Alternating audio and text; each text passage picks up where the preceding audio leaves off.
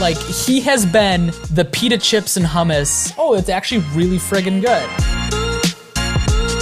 He like crab walks over and saves the NYCFC penalty kick. Everyone starts celebrating. They're running around the field. The smoke goes off. David Goss doesn't even know if there's teams in the Western Conference.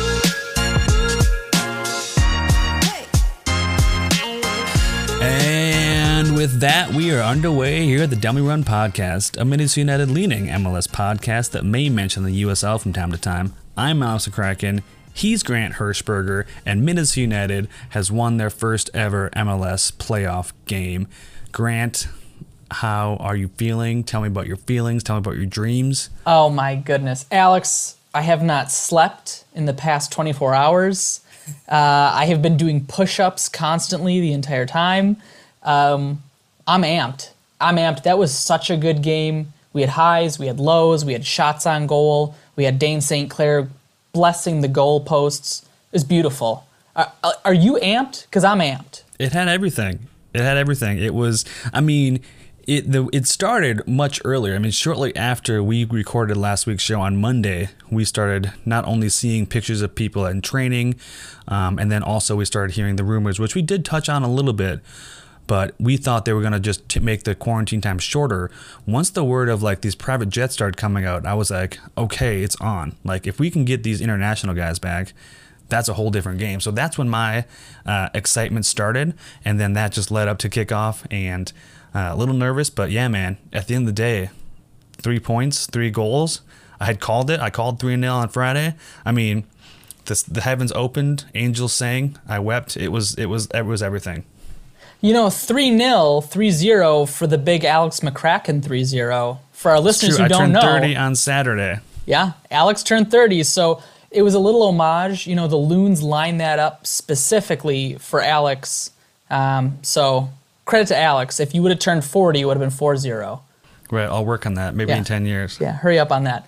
No, I thought it was fantastic. I thought it was super interesting. No Metanire. Yes, so that was one. We hadn't seen anything about him, and he was in Madagascar, I think, which I don't know that it's just as easy as like hop on a private jet. Like, I'm sure they can get one to Madagascar, but I don't know if they just like didn't have him come, or if it wasn't, they couldn't get a private jet to him that quickly, or if they weren't allowing MLS United to do all 4 players. Either way, yeah, no Metanire, which was a little surprising. I was surprised. You know, I've got a good buddy, Max, who is a big fan of Hassani Dotson at right back and thinks he should stay there. So he was really amped to see Dotson start at right back. I thought Dotson played admirably. I mean, I think there are moments and situations where Dotson really fits well, and I thought that Colorado attacked that right side, but I was surprised that Metanire wasn't there. Super awesome to see Gregush and Lod play. Wasn't expecting Lod at the 9, but not mad about it. Back from international duty, where he played as kind of a false 9, right away, Heath puts him back up there. And I mean, again, it kind of makes sense. That's like our 4 best players, and if you have all 4 of them on the field, why not? Yeah. So I'm excited to talk about this game, but I think the lineup, no big question marks, right? Like Ozzy and Hayes weren't in the starting lineup, but it kind of makes sense if you're going to have, Jan Gregush as an 8. You kind of want a solid 6, and I don't think Hayes necessarily is a 6, and I think Ozzy wasn't fully ready, so Hairston at the 6, I love it. He has played really admirably lately. Yeah, Ozzy was the only one we didn't see any pictures of at training. So I had heard some rumbles that he was healthy and then didn't see him in the starting 11, which, yeah, maybe he wasn't fully healthy, or maybe Heath was saying, you know what, we can beat them without Ozzy. And so let's see how it goes and see if we can give Ozzy a full, see if we can get him only 20 minutes. If we had gone down 2-0 in the first 30 minutes, maybe like, all right, Ozzy, we need you.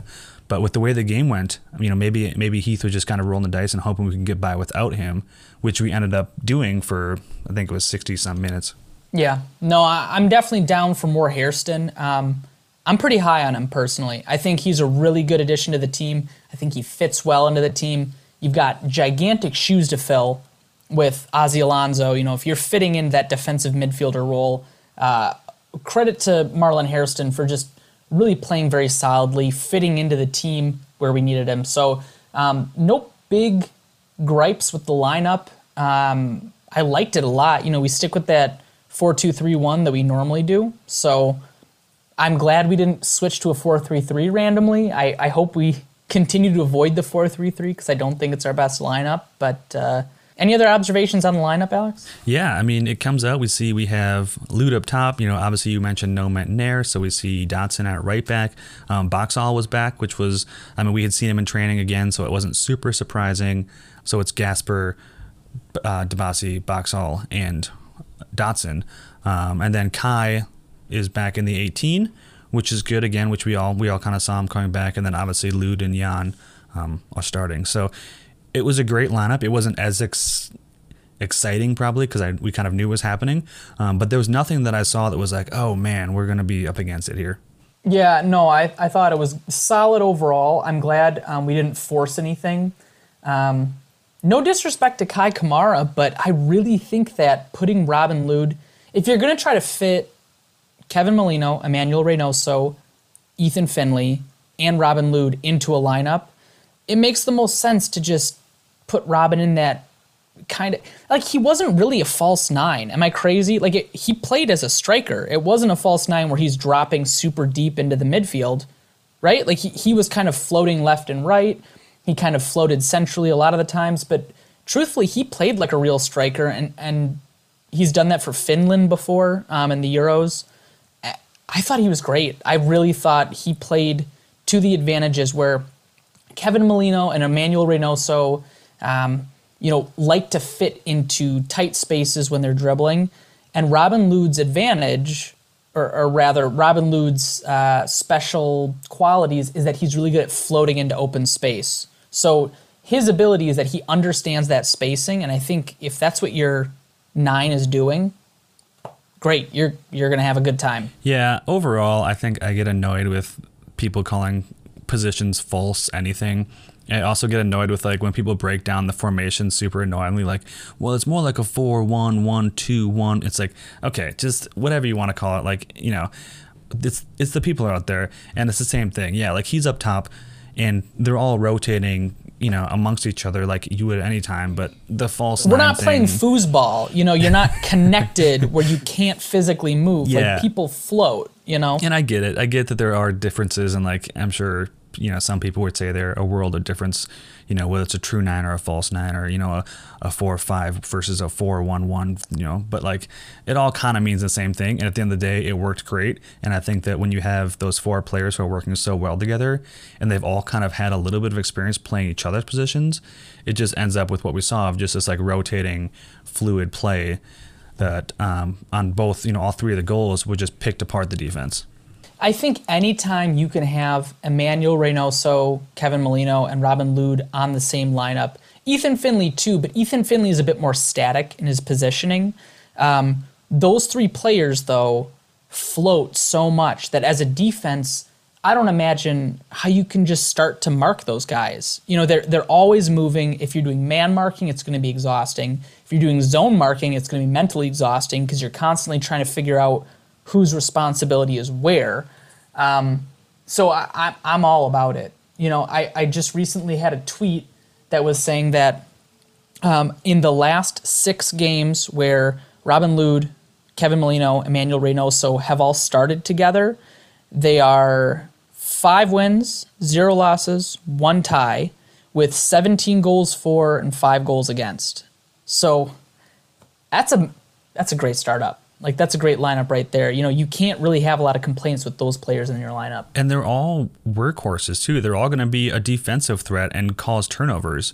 So while you're working against all the offensive threats, you also, at any point, you're working out the back. Any one of those guys can take the foot off your ball, and they're the other way as a team, which we saw. Mm-hmm. Yeah, specifically, I want to give credit to Ethan Finley and Emmanuel Reynoso.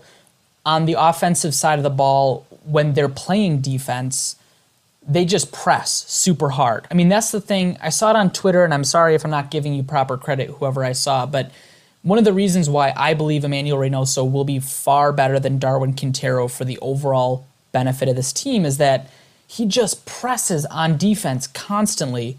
He's always tracking back. Same with Ethan Finley. He's just pressing super high.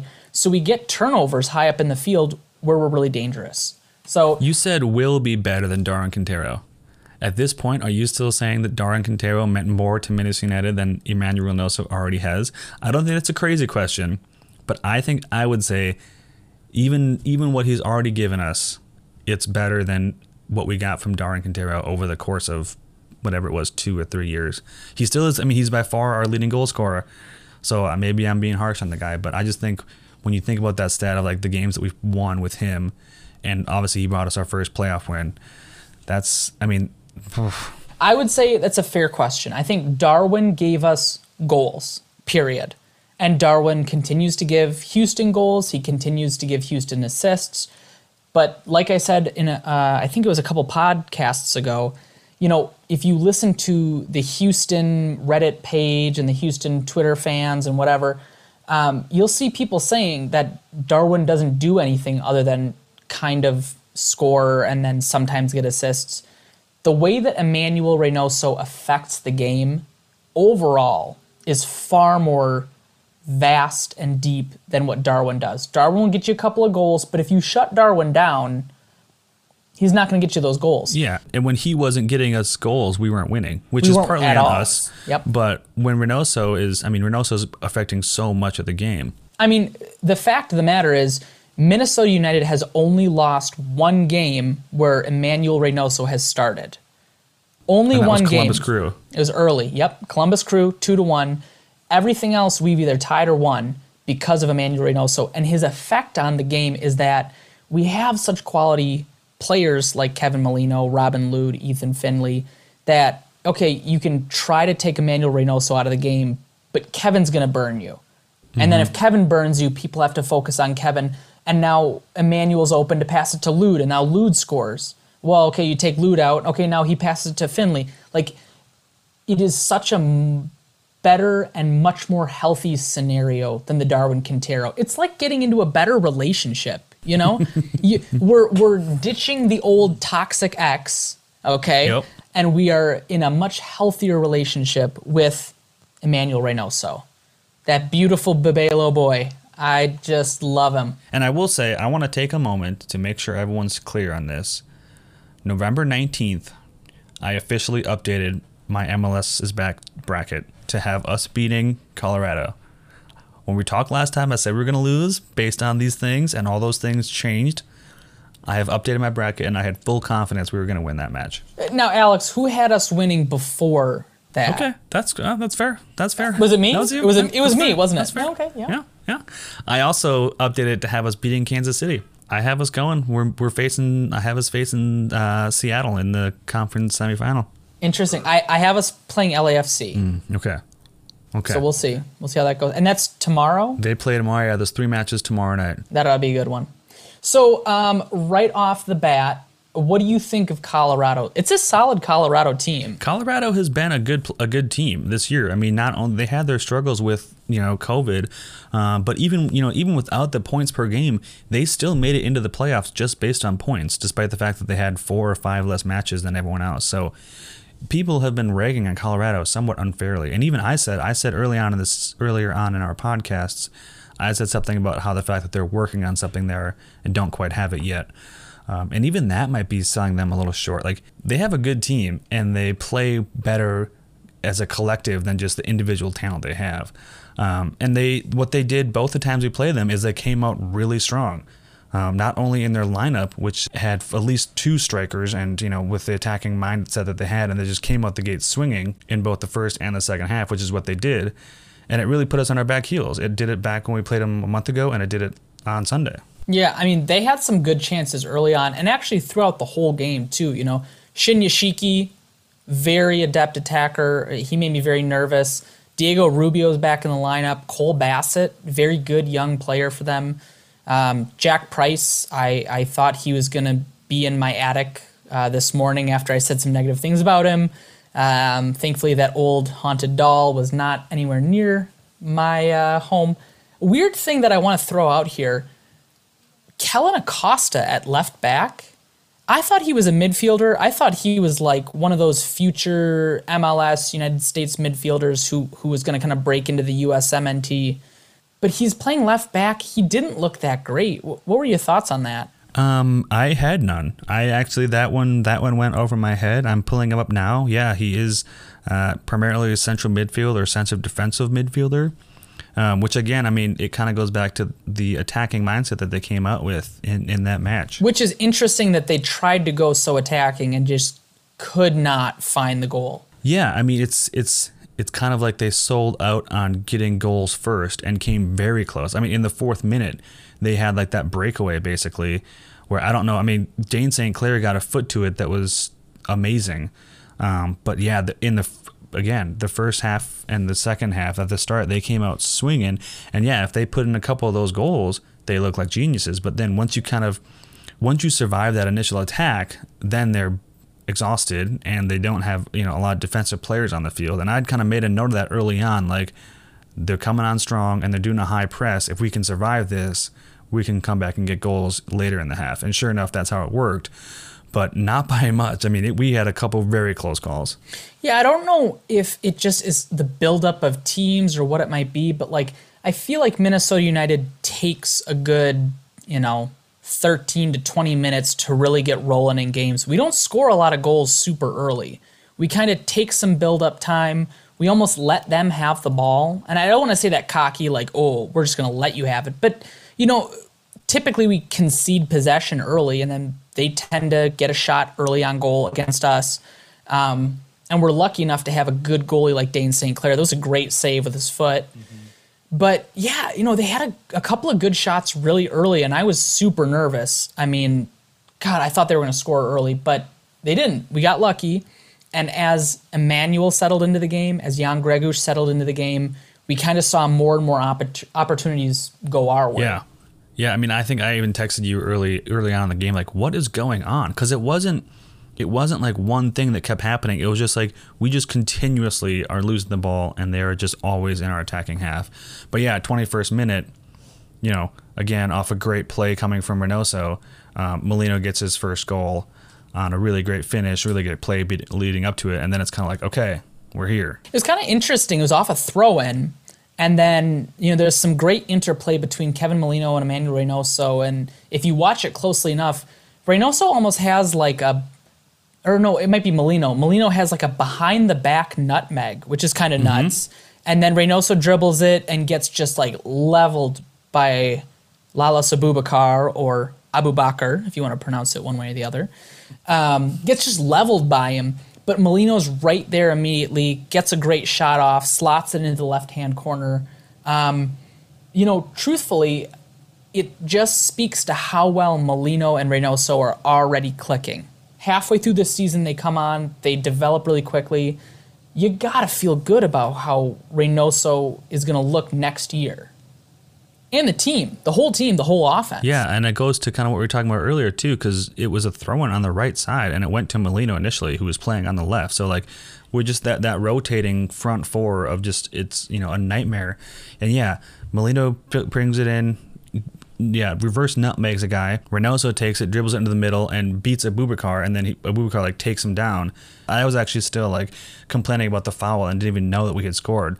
So, their understanding where each other are already is just outstanding. And yeah, I mean, getting into next year, which we're hearing that Molino's contract is something like it's going to be renewed, which is great.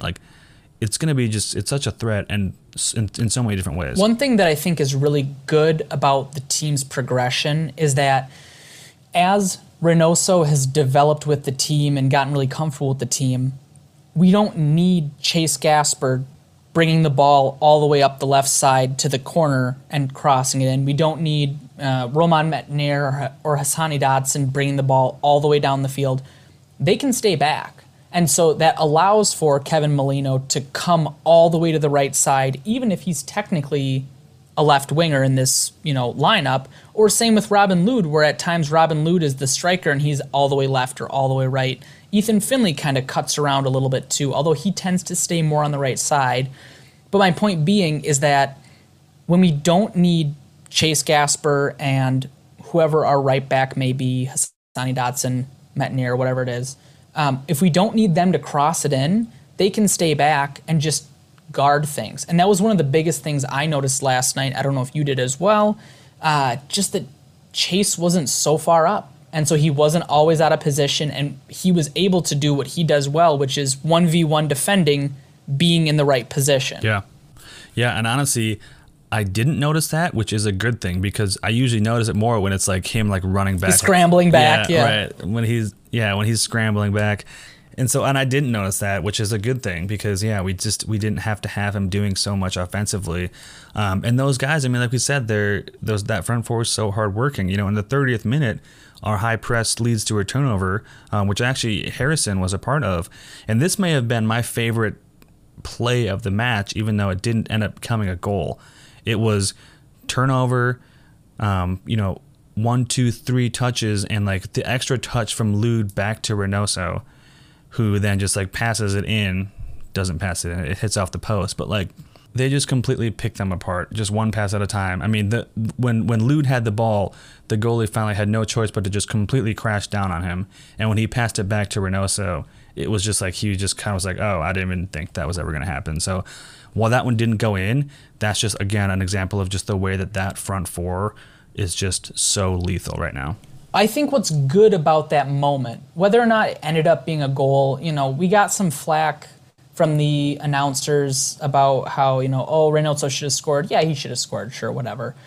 I think what's important to me about that is the trust specifically between those three players, Robin Lude, Manuel Reynoso, Kevin Molino, that you're going to get yours at some point, and you don't have to scramble and fight and be selfish for goals, because no matter what, as long as those three are in the lineup together, Lude will get shots, Lude will get goals. Reynoso will get shots, Reynoso will get goals, or assists, whatever it might be.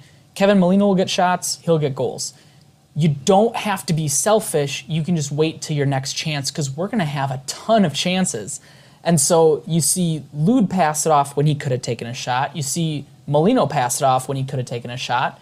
And Reynoso, the goalie had been drawn so far out that Reynoso is, of course, the person you need to take that shot at that point in time.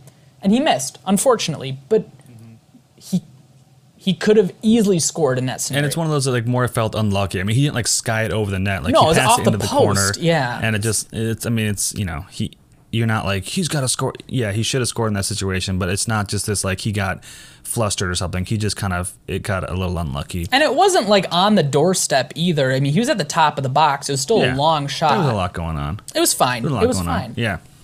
So I think another interesting thing, I'm going to drop a couple of stats on you, Alex, here. You ready? Statman Grant here. Emmanuel Reynoso has provided the primary assist in 6 out of Minnesota United's last 9 games. Games or goals? Goals. I wrote games, but I meant goals. So ignore me. I'm always wrong about something at some point. Kevin Molino's last 4 goals have been all assisted by Ray. So just that combination right there. And then last but not least, Kevin Molino is the first Minnesota United player to score multiple goals in consecutive MLS matches. So you look at how these players are playing together, and they are clicking. And this is just half a season. This has no off season. This has no continued established relationship. These are guys who are making it work, and I just love it so much. How many goals, hypothetically, if Reynoso played from the beginning of the season, how many goals do you think that trio gets? I mean, it's very hard to say. They're I'm going to make you say it. Yeah, they're obviously a huge threat, and that's again without a 9. I mean, I think that their best form is still going to be when we have a number 9 and we have Lude on the right. We have a 9 because Robin, yeah, and when we have Lude on the right instead of up top as a striker, I think that will be when we really see that kind of come to a full fruition. Right now they seem to be scoring at least 1 a game, if not 2. And I think that is a rate that they very nearly would have stayed at. Yeah, agreed 100%. I think, truthfully, I like to give Adrian Heath a little bit of crap just because he says some interesting things. I think, he's very exciting for reporters because he doesn't give very canned, boring responses. But one thing I do agree is that 3 on your offensive final third, Lude, Reynoso, Molino, are all just top level. I truly believe they're top level. And I think, Zella Rayon was the hot pick this year, with the Columbus Crew. I think Reynoso is so much better than Zella Rayon. And I'm biased. I know I am. But I will lean into my bias and say, you look at the stats per 90, it's all Emmanuel Reynoso. If he would have played the full season with us, easily head and shoulders above Zella Rayon. Yeah, seems like it. Another thing I noticed, Alex, was throughout the game, it seemed like, and I'm curious if you noticed this too, Dotson really wanted to float centrally. He didn't float as high as Metanir floated and kind of positioned himself, but he really wanted to kind of get into the middle of the field. And I wonder if it's just because he's played so much central midfield or what that might be. I like Dotson as a right back, but I think his drive and what he wants to do is get forward and get central. And I get nervous because, Marlon Hairston did a good job of kind of covering up some of that. But, if we start getting attacked, if he's leaving a big open spot, we're going to get ripped apart by Sporting Kansas City. They've got Gerso. Is it Gerso or Gerso? Gerso, yeah. Busio, they've got some really good players on that side. I get really nervous about that. Yeah. Well, hopefully this next match will have Metanir back, right? That would be the expectation. If he came back after his last match and is in the States now, he would be going into his quarantine period because assuming he didn't take a private flight. So we should still have him back because we don't play again until either the 1st or the 2nd. So I think that should be enough time. I did see what you were saying with Dotson kind of wandering, and I also saw that with Debasi wandering into the left back position that he'd been playing for the last couple weeks. So I think some of that is just the change that has been happening. I'm sure as things happen, you just get sucked back into your old ways.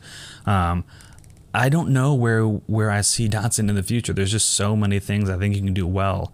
I don't know where I want him, where he's making the most impact and where his talents are most useful to us.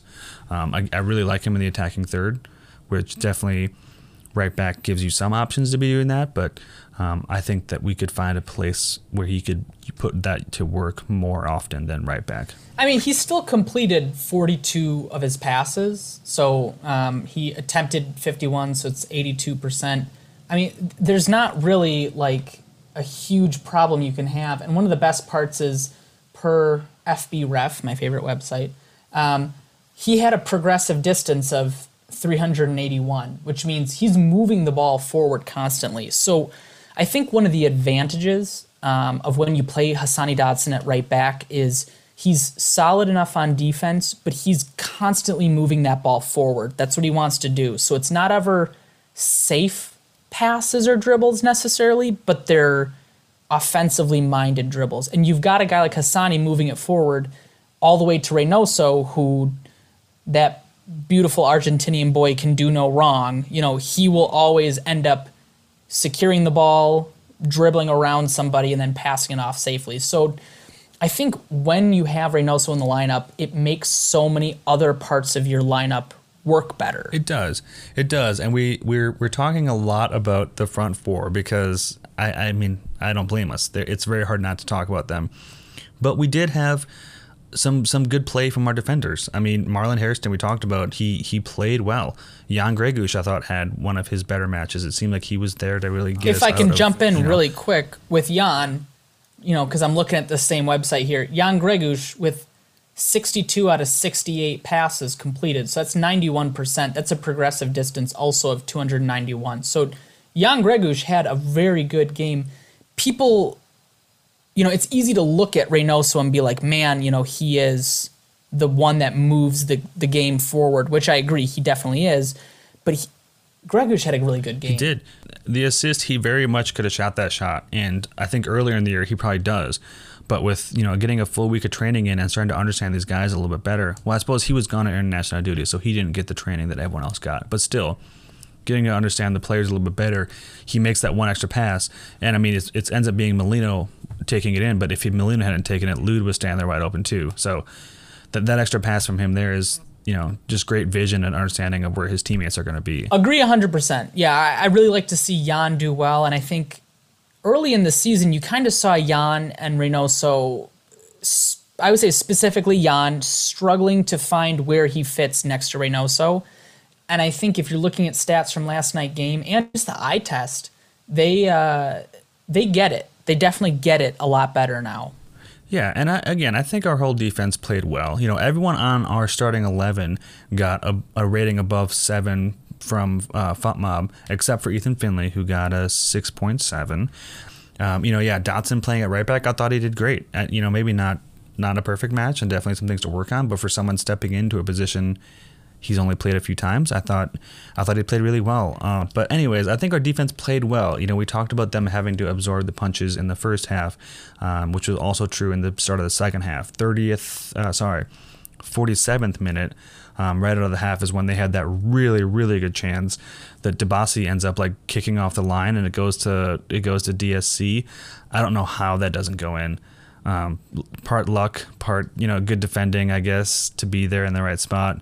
And then again, a couple of minutes later in the 51st minute, there's another chance where they come down. And actually, this is one where Dotson does a really nice job of recovering. He comes out of nowhere over to the complete opposite side almost and slows the player down enough that was really there. But then it comes across and they end up shooting it. I mean, that ball must have come up at like a 70-degree angle to get over the crossbar. I have no idea how that guy misses it. But we're still alive. And, again, that the motto of the season is do enough defensively. Well, and one of the things I do very much agree with that Adrian Heath says a lot is goals change games. And if they score that goal, we're 1-1. I mean, that is a completely different game. And if we're 1-1 trying to chase the win again, I think that totally changes our mentality. I think that totally changes, what this team would look like doing those last, 40 minutes or so. So 39. I'm not a good math major, former English major. But I just think that like the fact that we could recover, and I'll call it out what it is, we were lucky enough that they missed that chance. Yeah, I can't believe that they missed it. Two really good chances. And it would have been exactly what we were at last time, where it felt like, okay, like we survived the initial attack, now we're winning and we're the better team.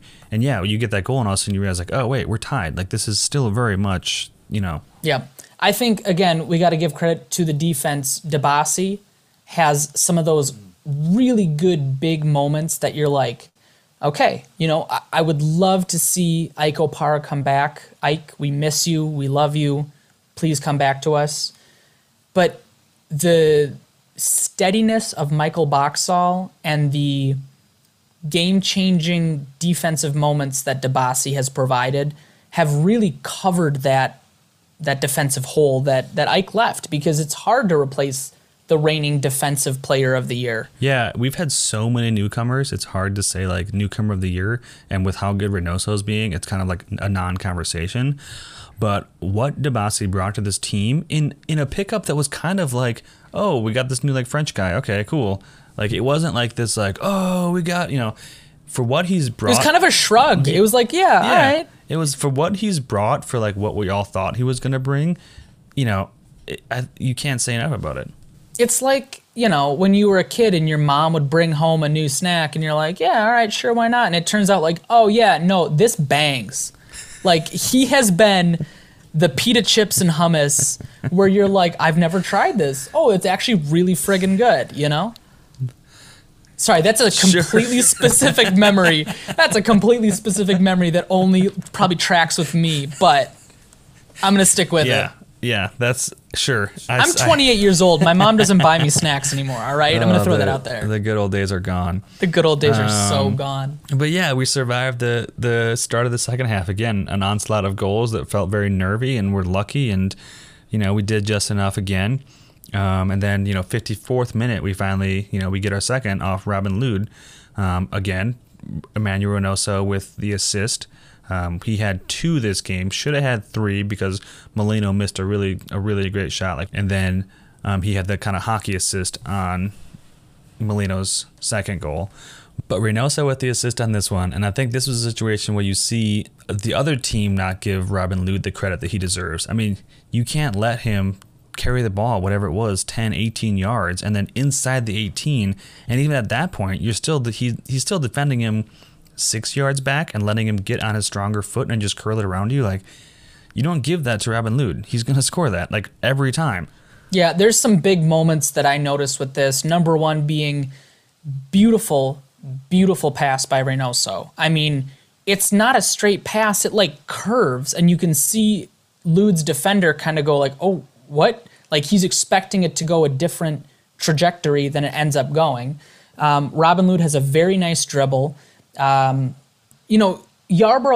the Colorado Rapids goalie, probably should have done a better job, on that shot. But truthfully, he's covering the near post. You'd expect your defender to kind of split the difference. And like you said, he doesn't give Lude enough credit. Lude has a great dribble, good shot on his left, slots it in far post. Too easy. It's too easy. It's way too easy. I love it. Yeah. I hope it almost looked like it didn't go in because the whole thing was so nonchalant because Lude was just like, okay, I'm just going to, if you're going to give me the space, I'll just slot it into the corner. The other thing I noticed specifically was that with Lude playing at that 9 role, and I'm not going to call it a false 9 because I agree with you, it's kind of like he was really playing a striker role, half and half, whatever. He can float wherever he wants to float. And so the space and the opening was that he moves far to the right, and if Reynoso wants to dribble up the middle, Reynoso could have dribbled up the middle and tried to pull people, whatever it might be. But Lude moves far to the right. Finley kind of drops back, and so Finley does a great job of being ready defensively. Having Lude at that false 9, I'm doing air quotes, false 9 role. I'm sorry, whatever. Having Lude at that role is actually really good, and I would not mind to see him play in that role against Sporting Kansas City because I think it really does open some creative attacking outlets for us. That's interesting. I think we have to look at the way. Yeah, I definitely wouldn't mind it. I wouldn't mind. I think I would have to look closer at the way that those matchups are going to happen. But yeah, on the night it ended up being a perfect formation. And then 79th minute, we kind of talked about this before. Jan makes the extra pass instead of taking that shot. Molino gets his second. If Molino hadn't taken it, Lude would have gotten his second. I mean, at that point we were really picking them apart. It felt like, and it speaks to, like I was saying before, the understanding and unselfishness of that trio.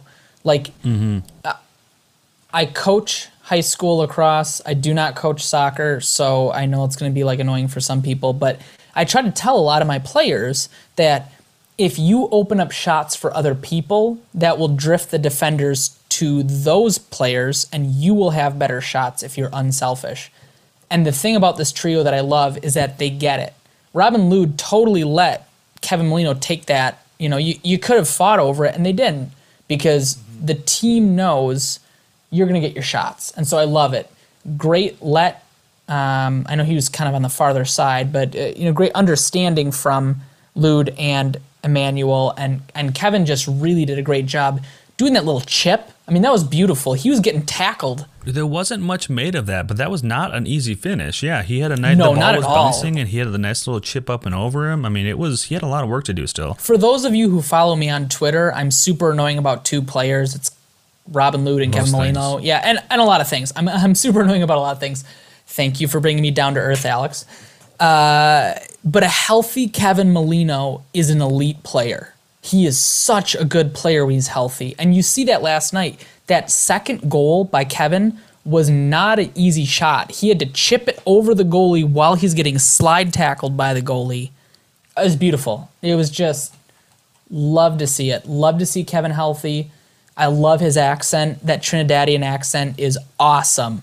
I love that man so much. It was a good goal. It was a good game, and we finished in regulation, which apparently other teams just didn't know that you could do. And if you listen to Extra Time, apparently finishing 3-0 in regulation is boring, but whatever. I have no patience for them. But with that, let's talk David Goss doesn't even know if there's teams in the Western Conference. He doesn't. He's like, Western Conference? There's other teams? How many? Yeah. So we gave our predictions last week, and round 1 got kicked off on Friday night with New England and Montreal and Nashville and Miami. Leading up to the Miami game, we heard that like half their team had COVID, so many of their stars were not playing. I think they would have lost anyways. It ends 3-0 in Nashville's favor there, but the earlier game was actually the more interesting one, where New England beat Montreal off of what I believe was like a 92nd minute goal from Gustavo Bo. 90th minute goal. Exciting one there. I had picked Montreal, and after we recorded the podcast, I was actually thinking back, like, that was probably dumb. I shouldn't have picked, against Bruce Arena. So in my head and in my heart, I was not with that pick, but I did pick it on the pod, so I will stick with that. Okay. Well, Alex, could you repeat back what our predictions were? What did I have for the play-in matches? You didn't pick. You said, I don't know. I don't know anything about soccer, and you're so much smarter than me. I just think that I'll let you go ahead. That's true. I said that. I guess it was in... You had picked New England. You picked New England, the better choice. And I picked Nashville as well. Yep. Nashville is kind of the darlings, and it's such a shame that they're going to have to play against Philadelphia, correct? I don't know, man. Philadelphia, I don't count Nashville out too soon. No, I just mean that, like, that's a tough matchup right away. Yeah, I'm not counting out anybody. Yeah. It's just like, oh. They're the Supporter Shield winner. Yeah, Nashville could have, I think, gone farther if they played different teams, but I'm not saying they can't do it. I have Philadelphia winning, for full disclosure, but that's a rough matchup right away. And then New England, good for them, but I also think that Toronto's going to end up winning that one. Yeah. I mean, same. Yeah, I think that Nashville, I still would pick Nashville over New England as a better chance to win it, partly because of Nashville and partly because of Philadelphia. Their defense is so good, Nashville's. Yeah, right. Yeah, I mean, like we said, Walker Zimmerman, man, like anytime he's out there, you can never be too sure. And, Philadelphia has been good in the sense that, like, overall, they tend to win more than they tend to lose. But I don't think they're really well set up for a playoff system where, like, you have to go out and you have to win. They just don't seem to have someone who's going to grab the game and be like, we're winning this thing, which I think Nashville maybe doesn't as much either. But I don't know. Philly seems to win when they can just, like, do exactly what they wanted to do and it works out in the end. And if that doesn't go their way, I don't think they have anything that, like, flip the switch and it's going to work all of a sudden. We mentioned this last week, but I think Philadelphia is a team that hasn't gotten punched in the mouth yet. And I think eventually, especially in the playoffs, eventually you will get punched in the mouth. And how you respond is how you will progress or not progress, So we'll see how Philadelphia responds. I'm looking on social. Oh, go ahead. I mean, I was going to say, Lille and Alex Mule are two people. They combined for the first goal of the game, and they're two people I would have a very close eye on if I was Philadelphia, obviously. They come out and they do that again. I don't know how Philadelphia reacts. I don't. Obviously, Brendan Erickson is very good, and he's headed off to Europe, so you can't argue that. And that other big blonde guy they have is very good. But other than that, I just don't ever, when I think of Philadelphia, I don't think like, well, you really got to watch for this guy. And I feel like when you have a team like that, it can be very hard to win in a single elimination game format because, again, when you need someone to grab the game by the scruff of the neck and, like, we're doing this thing, you need a Reynoso or you need a, Zelerian or, one of those players who's like, that person put the game on, put the team on his back, dough. You don't have that. It's going to be very hard to win. This might kill any credibility I have left because I know I have very little. Just very little. Very little. Yeah. I can't even name Philadelphia's striker. Who's their striker? Well, I'll look it up. Because we don't know. Like, it's very interesting. They're a team that continues to win, and they're such a good team, but, like, I don't know their impact players because they just don't jump out of the game, And that's, I'll admit, a little lazy on my part, but I still have Philadelphia winning the whole thing because I know that overall they're a very solid team. They're a well-coached team. They're solid, but anyone could really upset me, and I'm wrong frequently. So yeah, and the attacker I was thinking of is Kasper Pizbilko. I listened to him saying it on their website, and I'm really doing my best. Kasper Pizbilko. Alex definitely didn't Google that. And also, if we needed a second tagline to the podcast, it would be Alex and Grant, we're doing our best. Yes, it would be. And someday maybe we'll release an episode that's just what we found on the cutting room floor of just like us Googling stuff. But yeah, I mean, he's very good. But again, it's just like when I think of Philadelphia, I think of like a nice team win, which again is great in a long run of a season, supporter shield. But I think that if they come out and they get punched in the face, they could be really in trouble. I still have them winning. but it's one that I'm definitely looking at a little bit more. So that was Friday night. No real surprises there. An exciting game in New England, but no real surprises. Saturday, let's start with the Columbus match. Let's leave the Orlando situation. So Columbus, New York Red Bulls. Again, I had picked Red Bulls. You had picked Columbus. I did call Caden Clark scored the first goal, so I was a little right there. But then shout out Medina. But then he Columbus put on comes for back. his city. Yes. But then Columbus comes back. Zardes gets a goal somehow. Who knows? I want to throw this Columbus. out, by the way. I saw the funniest tweet the other day where it was like this guy talking about some of you guys in early 2000s really put on that Jeezy song, I Put On For My City, and then got worked 54-0 in football in high school. And that is so accurate. I remember listening to that song in soccer in high school and then just getting the shit kicked out of us so early.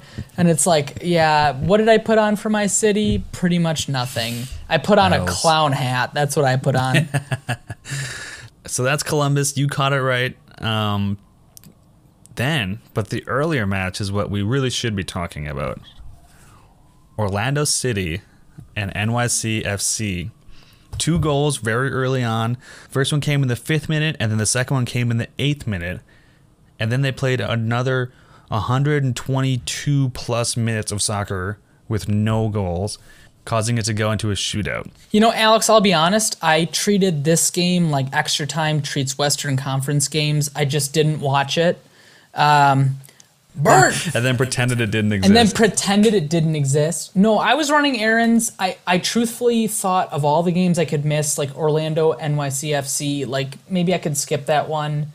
And I missed a good one. I'm kind of bummed. I regret it. I did not watch it live either, and I regret it. And it was one of those things where you start seeing stuff on Twitter like, I can't believe what happened in Orlando. And then I just saw it was like, I saw that there was a red card late in the match, and then there went to a shootout. I was like, yeah, I guess that's crazy. And then it wasn't until like 10 o'clock that night that I finally realized what had truly happened. So for anyone who's not aware of what happened, which if you're listening to this podcast and you haven't heard what happened in Orlando, I'd be very surprised, because go through the full 90 minutes, go through the full 30 minutes of extra time, nothing happened, go into shootouts. Orlando had already blocked one of NYCFC's goals, and then on the last chance that NYCFC had, they blocked a second, meaning Orlando City won without Orlando having to take their last penalty kick, which was Nanny. Whole team celebrates.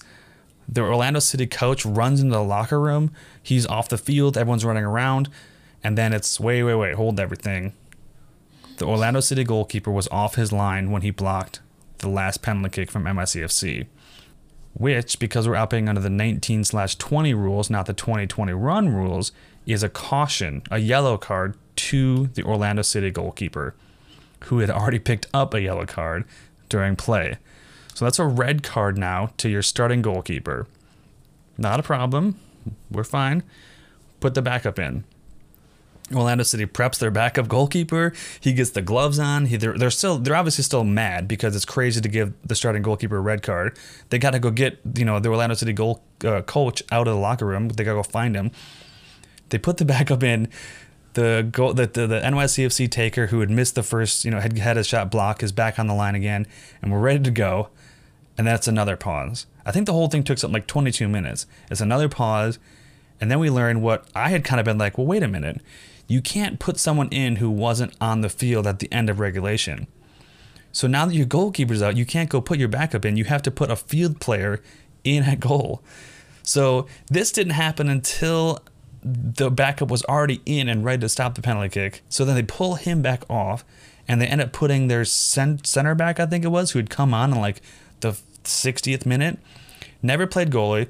He said he played a couple of games when he was like 16, and he plays with his family sometimes in Argentina, I think he was from. So he goes in, and I mean, it was terrible. He like kind of weirdly shuffled to his left, and the NYC player slid it to the right.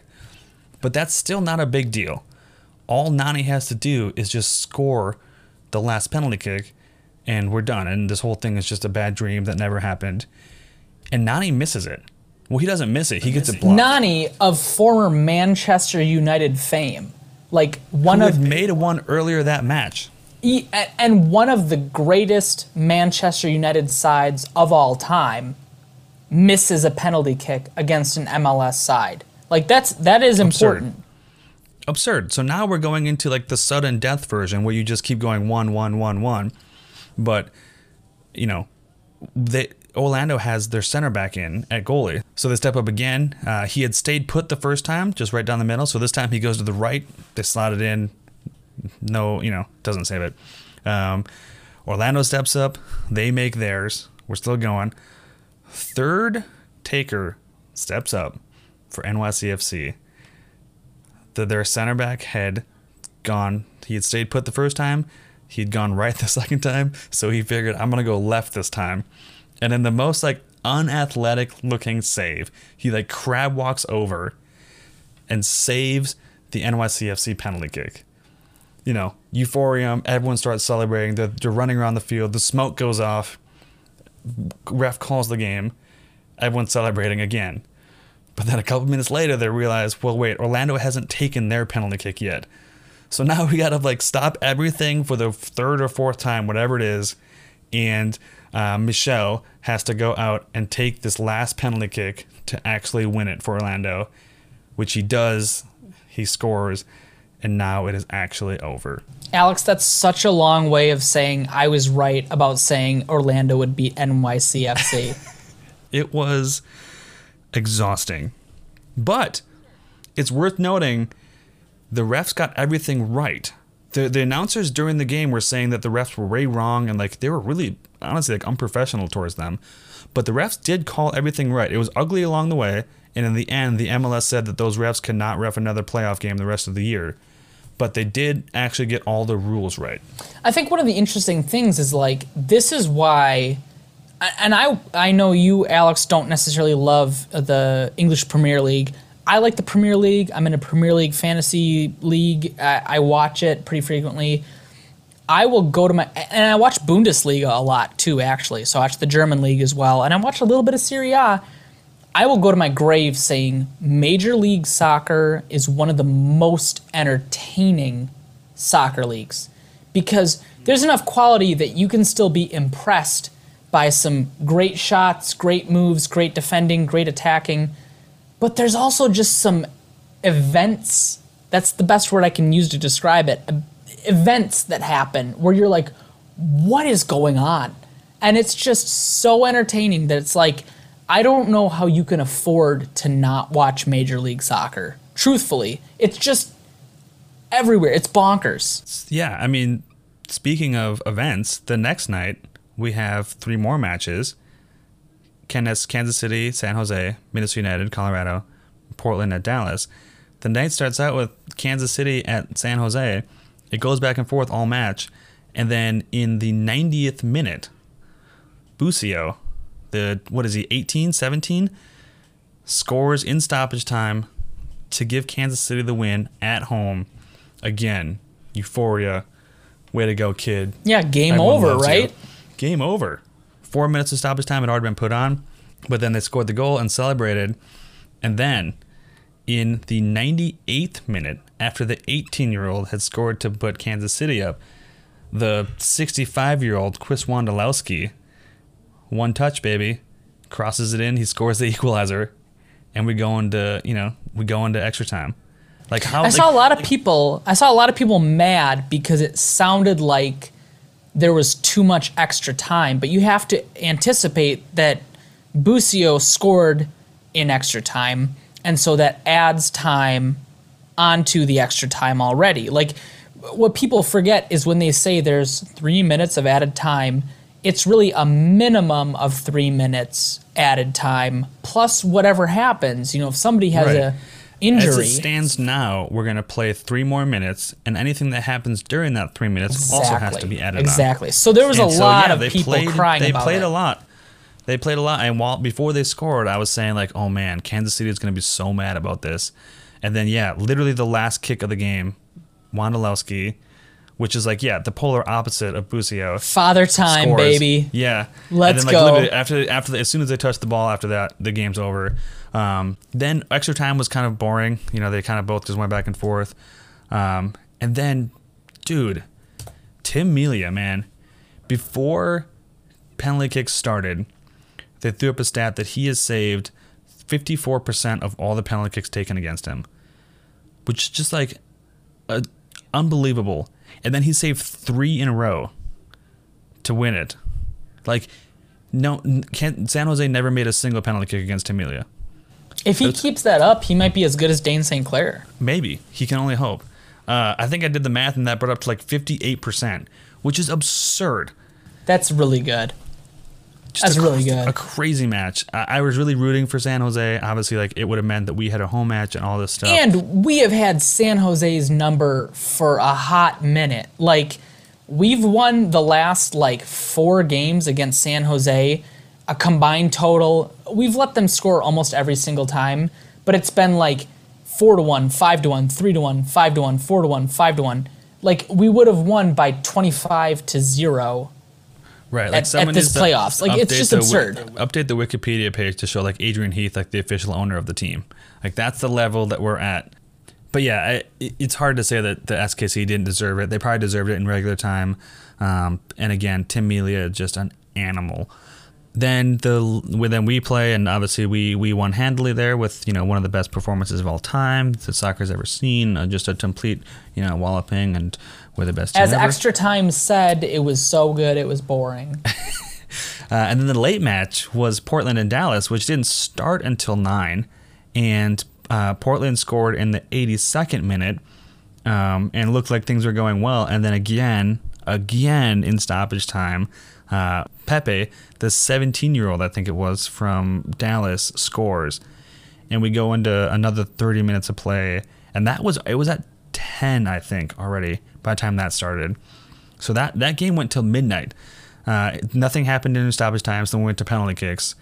And then we went through 8 penalty kicks, all went in before Villafana finally missed his, giving Dallas the win after 8 penalty kicks, midnight Central Time. That was so far past my bedtime. I was already waking up by the end of the game. It was honestly, I watched it and I was literally, my eyes were doing the cartoon half blinks.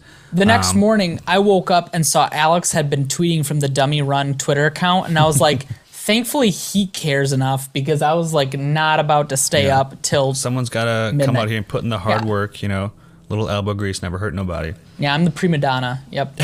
I'll take it. The game was crazy. I'm obviously a Portland fan. After the late equalizer, Diego Valeri had a chip cross on the last minute of stoppage time, and there's actually a screen grab floating around Twitter of again, an inch to the right, and it would have bounced off the post and in.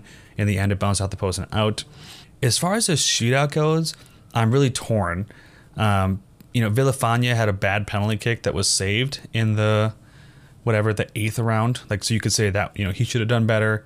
The 90th minute goal that the defense let in, they were kind of sleeping and let Dallas equalize when they really shouldn't have. And I love Steve Clark, but dude, 8 penalty kicks, you got to give your team a chance there and get your hand on one of those. So a lot of blame to go around. I think that Portland was definitely the better team on the night, but I mean, that's single elimination, it doesn't matter. The Dallas won.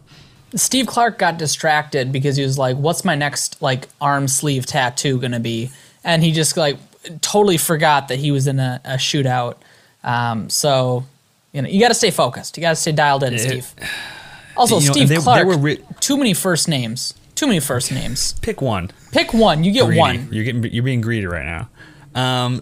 They were really good penalty kicks. They really were really good penalty kicks. So there was none where it's man, he really should have had that one. But again, I mean, you see Tim Melia save 3 in a row in one match, and then the next match after 8, Steve Clark can't get his hand on one of them. It was a hard one for a lot of different people, and in the end, Dallas wins, which I mean is good for us in terms of just the table. Again, if that meant if San Jose had won, Seattle would have been the only team left that would have been above us that could have won, but obviously San Jose didn't win. But still, a good night for us. But as a Portland fan, I was definitely sad. Yeah, it's too bad because I do like Portland, but you're always wanting to see the Loons in a better situation. So having Dallas win helps us because I think we can play against Dallas very well, and we'll see how that goes. Yeah, so I mean, again, a good night for us, not great for Portland. And then technically tomorrow there still is 3 matches to go. One of them is still in the first round, and 2 of them are kind of in like the kind of second round because of those play-in matches. So Toronto plays We've got Nashville. The Skinny Jeans death match, Seattle versus LAFC. Okay. Yeah. Okay. Yep, we got that. That's 9:30, which it'll be a late one. Toronto plays Nashville at 5, Philadelphia and New England at 7. I have Toronto, Philadelphia, and Seattle winning, which I had before. Again, we said whoever wins the play-in games. I don't think that matters. And I think you had the same, actually. Yeah, same here. Did you have LAFC beating Seattle? I have LAFC beating Seattle, and I was wrong. Oh, my listeners, I know I'm always right. But I had Portland beating Dallas, which is incorrect. But I had LAFC beating Seattle, and I have Toronto beating the playoff, or beating the play-in games. Mm-hmm. So that's round 1. We'll do predictions later, but what's most important for round 2, Minnesota United sporting Kansas City. I don't think we've ever taken a point in Kansas City. I think that was a stat I heard when we were going to go down there originally. I don't think we've ever taken a point at Kansas City until the emergence of Emmanuel Reynoso. That's true. There we go. Hey, I am so high on this man. We are going to beat SKC. We also have some listener questions, so thank you if you submitted a question.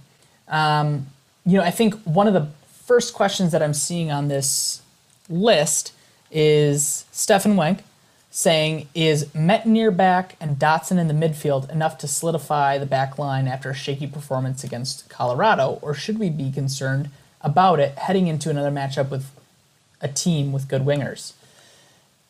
Truthfully, I think more so than our fullbacks, I think our center back stability is the most important. That's my personal opinion. I'm wrong frequently, Alex, so you can weigh in too. But I think the fact that we have Debasi playing very well and Boxall healthy, it doesn't really matter if we have Metnier or Dotson. I think those two clean up so much for us. It'll make a big difference. Yeah. I mean, it kind of goes with Drew's question as well. What was your biggest concern from Colorado? Only changes you make are Ozzy and Romain, question mark. When I look at that Colorado match, our problems defensively again came when not even necessarily a counter, just a swift attack coming down. Our rotation would just get so disheveled, and someone would dive in, and that would leave like no one else covering that gap.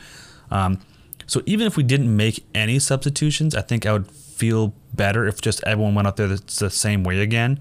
But I do think that if we put in Ozzy and Romain, I think that's enough to shore up the back line and make me feel comfortable. And also, I don't know who else I would change. I mean, I'm not taking Debasi off, and it seems like a silly errand to try and put someone in there for Gasper at this point. So yes, I think that's enough for me to go in feeling comfortable. Kansas City is going to be very tough. I don't know. They didn't have Polito on the weekend, along with a couple others. I don't know if he's going to be healthy again. It sounded like they thought he would be. They also might have thought that they could get by San Jose without him, so they decided to rest him. But if he's healthy, it doesn't matter who we have out there. He's probably going to get one. Probably. I think that's very fair to say. I think one of the best advantages for our defense is how our offense is running, which is that, like I said earlier, with Emmanuel Reynoso, we don't depend on our fullbacks pushing so far up. So if Chase Gasper and whoever's on the right back, whether it's Dotson, whether it's Metnier, can stay a little bit farther back, we're going to be so much more at an advantage than we have in the past. We're going to be able to play farther back, whether it's Johnny Russell on the right side or whether it's Gurso on the left side. Jerso. Yeah, I pronounce everything wrong. Give me a break. But I think no matter what, if we're playing farther back, we'll be in a better position. And so I think there's no doubt. I think Polito will score a goal against us. If he's healthy. Yeah, I think he will be. My guess is that he will be. I think he will be. Yeah. I think they will try to play him, because it's do or die. I think Sporting Kansas City, not to be cocky, but I think they are afraid of us in the sense that we are a better matchup against them than San Jose is. They beat San Jose in shootouts. I don't think there will be a shootout. I think Sporting Kansas City might beat us, and they could. I don't think this ends in a tie. Truthfully, that's my biggest thing. So kind of with that, we talked about how last match left, Gasper being able to stay back a bit. Chad asked, who actually has updated his handle to now say Robin Lude Stan. Join the clubs. Yeah, join the club. Join the club. There's plenty of room. Always accepting more. Membership is free. Anyways, Chad asks, would you keep the same 4 up top next weekend? That's a good question. I think 100% We kind of talked yes. about it a little bit in our post-match review, but yes, would you keep it? Easily. I think, Ethan Finley contributes so much to this team in the stuff that's like, we do that high press defensive maneuver, and I love that. And Ethan Finley's work rate is so good. You got to keep him in. I think Robin Lude is very effective goal scoring. I think Kevin Molino, Emmanuel Reynoso, all those guys do really, really good work offensively.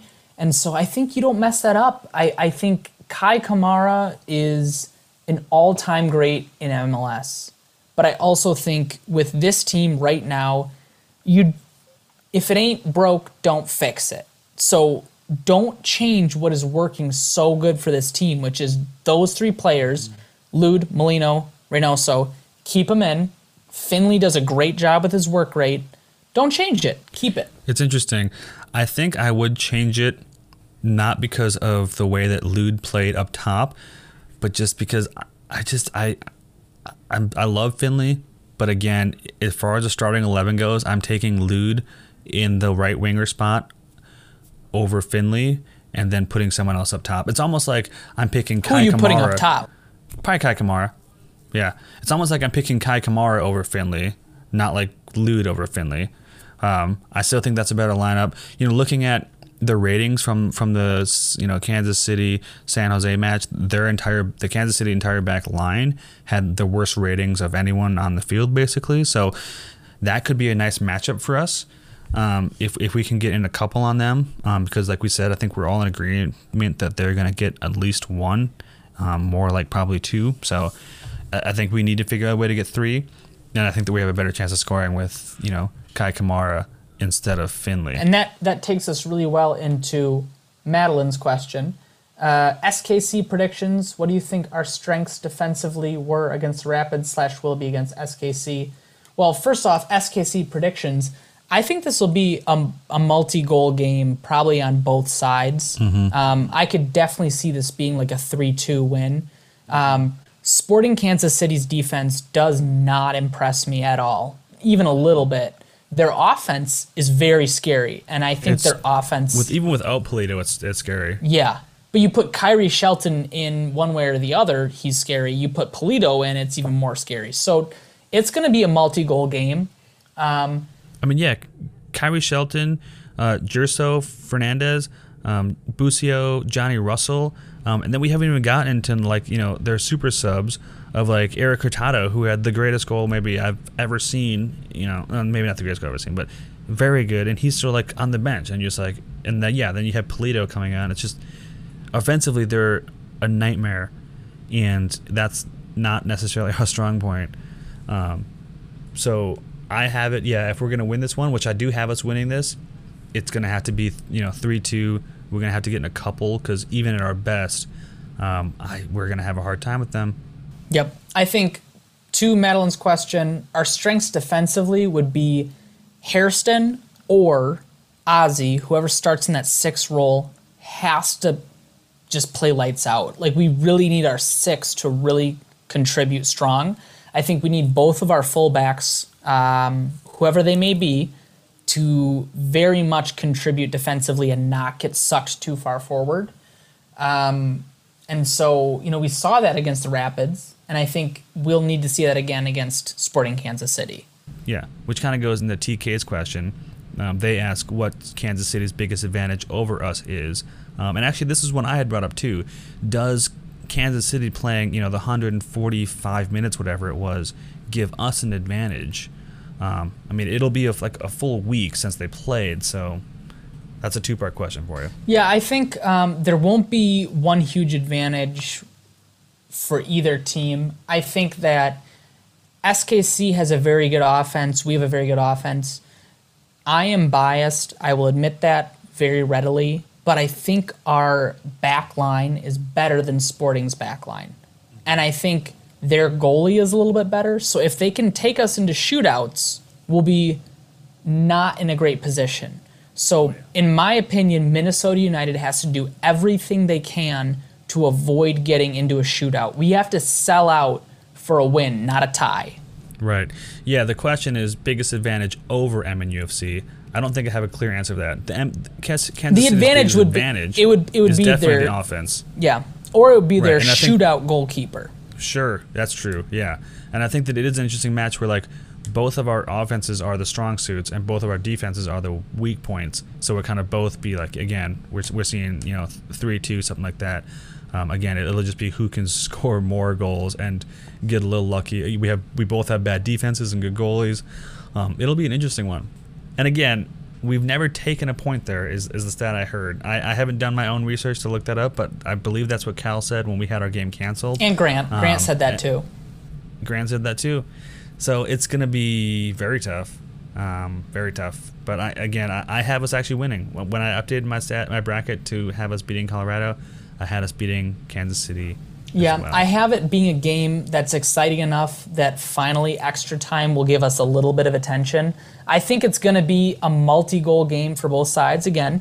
Do you think, Dan O asked, do you think Robin Lou's the first person to get a multi-goal game in Kansas City? Oh, Dan O, you are singing my tune, but I will not get sucked into the temptation. I love Robin Lod. You know this. Many people know this about me. I don't think he does. I don't think he does. I don't think so either. And I think that's a good thing. I think he gets a goal. We're going to do the thing where, everyone's going to get one and you're not going to know who to look at. Yep. I love that. And I'm all about it. I think I'm going to throw a crazy prediction out there. I think it's a 4-goal game. I think Robin gets one. It's a 4-goal game for the Loons. So 4 Loons score. 4 different Loons. Actually, no, I'll take that back. 3, because 2 of them are probably going to be Kevin Molino. Hot boy. Yes, I love it. I'm here for it. I think the only question we haven't asked is Jason's. It's less of a question and more of a string of statements. I think I agree with all of them. All right, Dane's clean sheet. Love it. Amazing. Multiple brilliant saves. Love it. SKC's home field advantage. No travel and some fans in the stands. Don't love it. They had more fans than I thought they were going to have. I will say that. They did, but also, I don't know. I think there is absolutely home field advantage with the travel, and I think if you have a full stadium, that makes a big difference. But I think 4,000 people, it's hey guys, you go get them. It's not gonna be a massive fan advantage. I think it's gonna be the travel advantage. Sporting needing a perfect penalty shootout to beat San Jose. Embarrassing. One thing I'll say, though, San Jose is a team that, you can't really look at the way they played this team and say, well, that means that, you can't connect 2 teams that they played and say, they would have beaten each other. We play San Jose really, really well. Heath just gets it, and he just picks them apart. It's their man marking that's garbage. Right. I don't think you can look at that, though, and say, oh, well, if Kansas City lost to them this badly and we beat San Jose this badly, then that should mean that we're going to beat, the kind of one of those situations. So I think that San Jose is a team that really, depending on how they line up against another team, their results can be vastly different. So I'm not going into this game thinking oh, well, they they barely beat San Jose. That should mean we'll handle them, handedly, to use the same word twice. I'm not super impressed by them. We talked about this last time, that they haven't beat anyone in a long time. Anyone impressive in a long time. And obviously San Jose was another example of them not looking super impressive.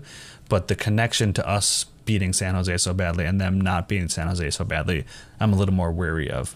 Yeah, I think you explained that very well. I think we will have a tough game against Sporting, especially away because of the travel. And as I understand it, Alex, correct me if I'm wrong, it's still same-day travel, right? Still same-day travel, as far as I've heard, yeah. That's rough. It's not too far. I mean, it's definitely our closest one we'll have all tournament, but you're still getting up and traveling, yeah. Yeah, it's not ideal. And I think last but not least, Jason mentions the chances of return for Polito. I think Polito at least attempts to start the game. Who knows if he's in, who knows if he's out. The thing is... I hadn't even heard anything about him being injured, so that's kind of why I'm thinking he'll be back. Like, it sounded like it wasn't like a major thing to me. I don't know. Here's the important thing. Alan Polito, with this season not including the MLS's back post-group stage, Alan Polito, 5 goals, 1 assist. Gadi Kinda, 6 goals, 2 assists. Johnny Russell, 6 goals, 2 assists. Eric Hurtado, 5 goals, 0 assists. Kyrie Shelton, 5 goals, 1 assist. Gerso Fernandez, I'm not going to get that right. 3 goals, 3 assists. Roger Espinoza, 2 goals, 1 assist. The point that I'm saying is that whether or not Polito's in, and I think Polito is a game changer, they still have goal scorers throughout their entire attacking front line. So I am nervous. I don't want Polito to start, but whether or not he starts, we still have quite a hefty challenge defending all those players. Yeah, whether or not he starts or not, it's going to be a challenge. Obviously, with him out there, it's one less person to worry about. He wasn't even listed on the injury report that I looked at on FootMob. I always say FootMob, it sounds like FOTMob. But also, Zusi and Beasler were out. So they had a couple injuries. Again, it's not going to be easy, but I do have us eking it out. Yeah, I think we win this one. I don't think it's going to be the 3-0 bashing that we had against Colorado. But, as we always say, Alex and I are frequently wrong. We're wrong every single week, frequently, constantly, consistently. So we'll see what happens. I am as ambitious and optimistic as I've ever been. I feel so good seeing Emmanuel Reynoso just clicking with the team. So, Alex, I don't know. I feel good. Yeah, I feel good. I feel, again, when I updated from us beating Colorado, I had us also beating Kansas City. So before we get out of here, let's hit some of the matches that will happen before we meet again. So we already talked about our first round predictions, which we both have, or I have Seattle, you have LAFC. And then we both have Philadelphia over New England, and we both have Toronto over Nashville. So then in that situation, Philadelphia would play Orlando on Sunday the 29th. Who do you have in that situation? I have Philadelphia. Beating Orlando. Yeah. I've got Orlando. I think that they're hot this year. Then would also be Columbus playing Toronto. I have Columbus. And I know, wait, let me predict it for you. You have Toronto winning. I do. I have Toronto and Seattle going back to the final this year. Okay. Well, to tip my hand a little you're bit there. wrong and I'm right. So we'll see how it goes. We'll see. No, We'll see. I think, honestly, to give credit to the Eastern Conference, they've got a lot of really solid teams. And there's not a lot of bad answers. Truthfully, I wish Extra Time would spend more attention on the Western Conference because it's so unpredictable. It's more interesting in my opinion, but you can't really complain picking Toronto over Columbus. I think Columbus is a team that can beat anybody. I think Columbus is similar to the Loons in that way, but Toronto has so many good players. I would not be surprised if Toronto ended up winning. Yeah, I have Toronto. I think they're just so strong, and also just the playoff experience that they have. I think that goes so far in a single elimination game. So I have if nothing else, I have them winning on that one. But yeah, I mean I think that's it, right? It's been a packed week. We talked about all of it. We probably could have talked about Orlando for a lot longer. We probably could have talked about Portland for a lot longer. I definitely could have talked about our game against Colorado all night long. But I think we got to leave it there, man. We live to fight another day. We still got 3 more soccer matches tomorrow, and that's still like the first round, basically. Yeah, we passed the haunted glassy eyes of Jack Price, and we are on to the next round. I feel so good. I feel so good. I think we do need to say, we both said he needed a big match, and he did not have a good match, I don't think. No, he did not. I was actually I think that a little... we pat ourselves in the back there. Yeah, I don't... If I'm being really lame and boring and sportsmanlike, I don't like to see players have a bad match. I don't root for players to have a bad match, but man, he did not do anything. Which is what we said he had to do for them to win. He had to come out and shut down that midfield, and he certainly did not. So... we're smart, and we know what we're talking about, is what we're saying. The curse faded out. It was gone. And now he's crawled back up into your attic till next year. Yeah, the curse ran out, and he's crawled back up into his conjuring universe where, he can scare some children maybe next Halloween. He can only hurt us in our dreams now. He can only hurt us in our dreams, but no longer on the soccer field. There you go. We're going to leave it. We're going to leave it there. We've done it. Thank you for the questions. Thank you for listening. We play again either the 1st or the 2nd of December. We're not sure yet. 3 matches tomorrow night. Hit us up with your predictions. Keep sending us gifts on how you're feeling. That makes me feel better because I like to know that other people out there are also falling apart emotionally on match days. Anything you want to add, Grant? No. Same as Alex said. Thank you for listening. Sorry we're wrong all the time. Sorry we're right all the time. And we're very excited for the next round. Go Loons. Go Loons. All right.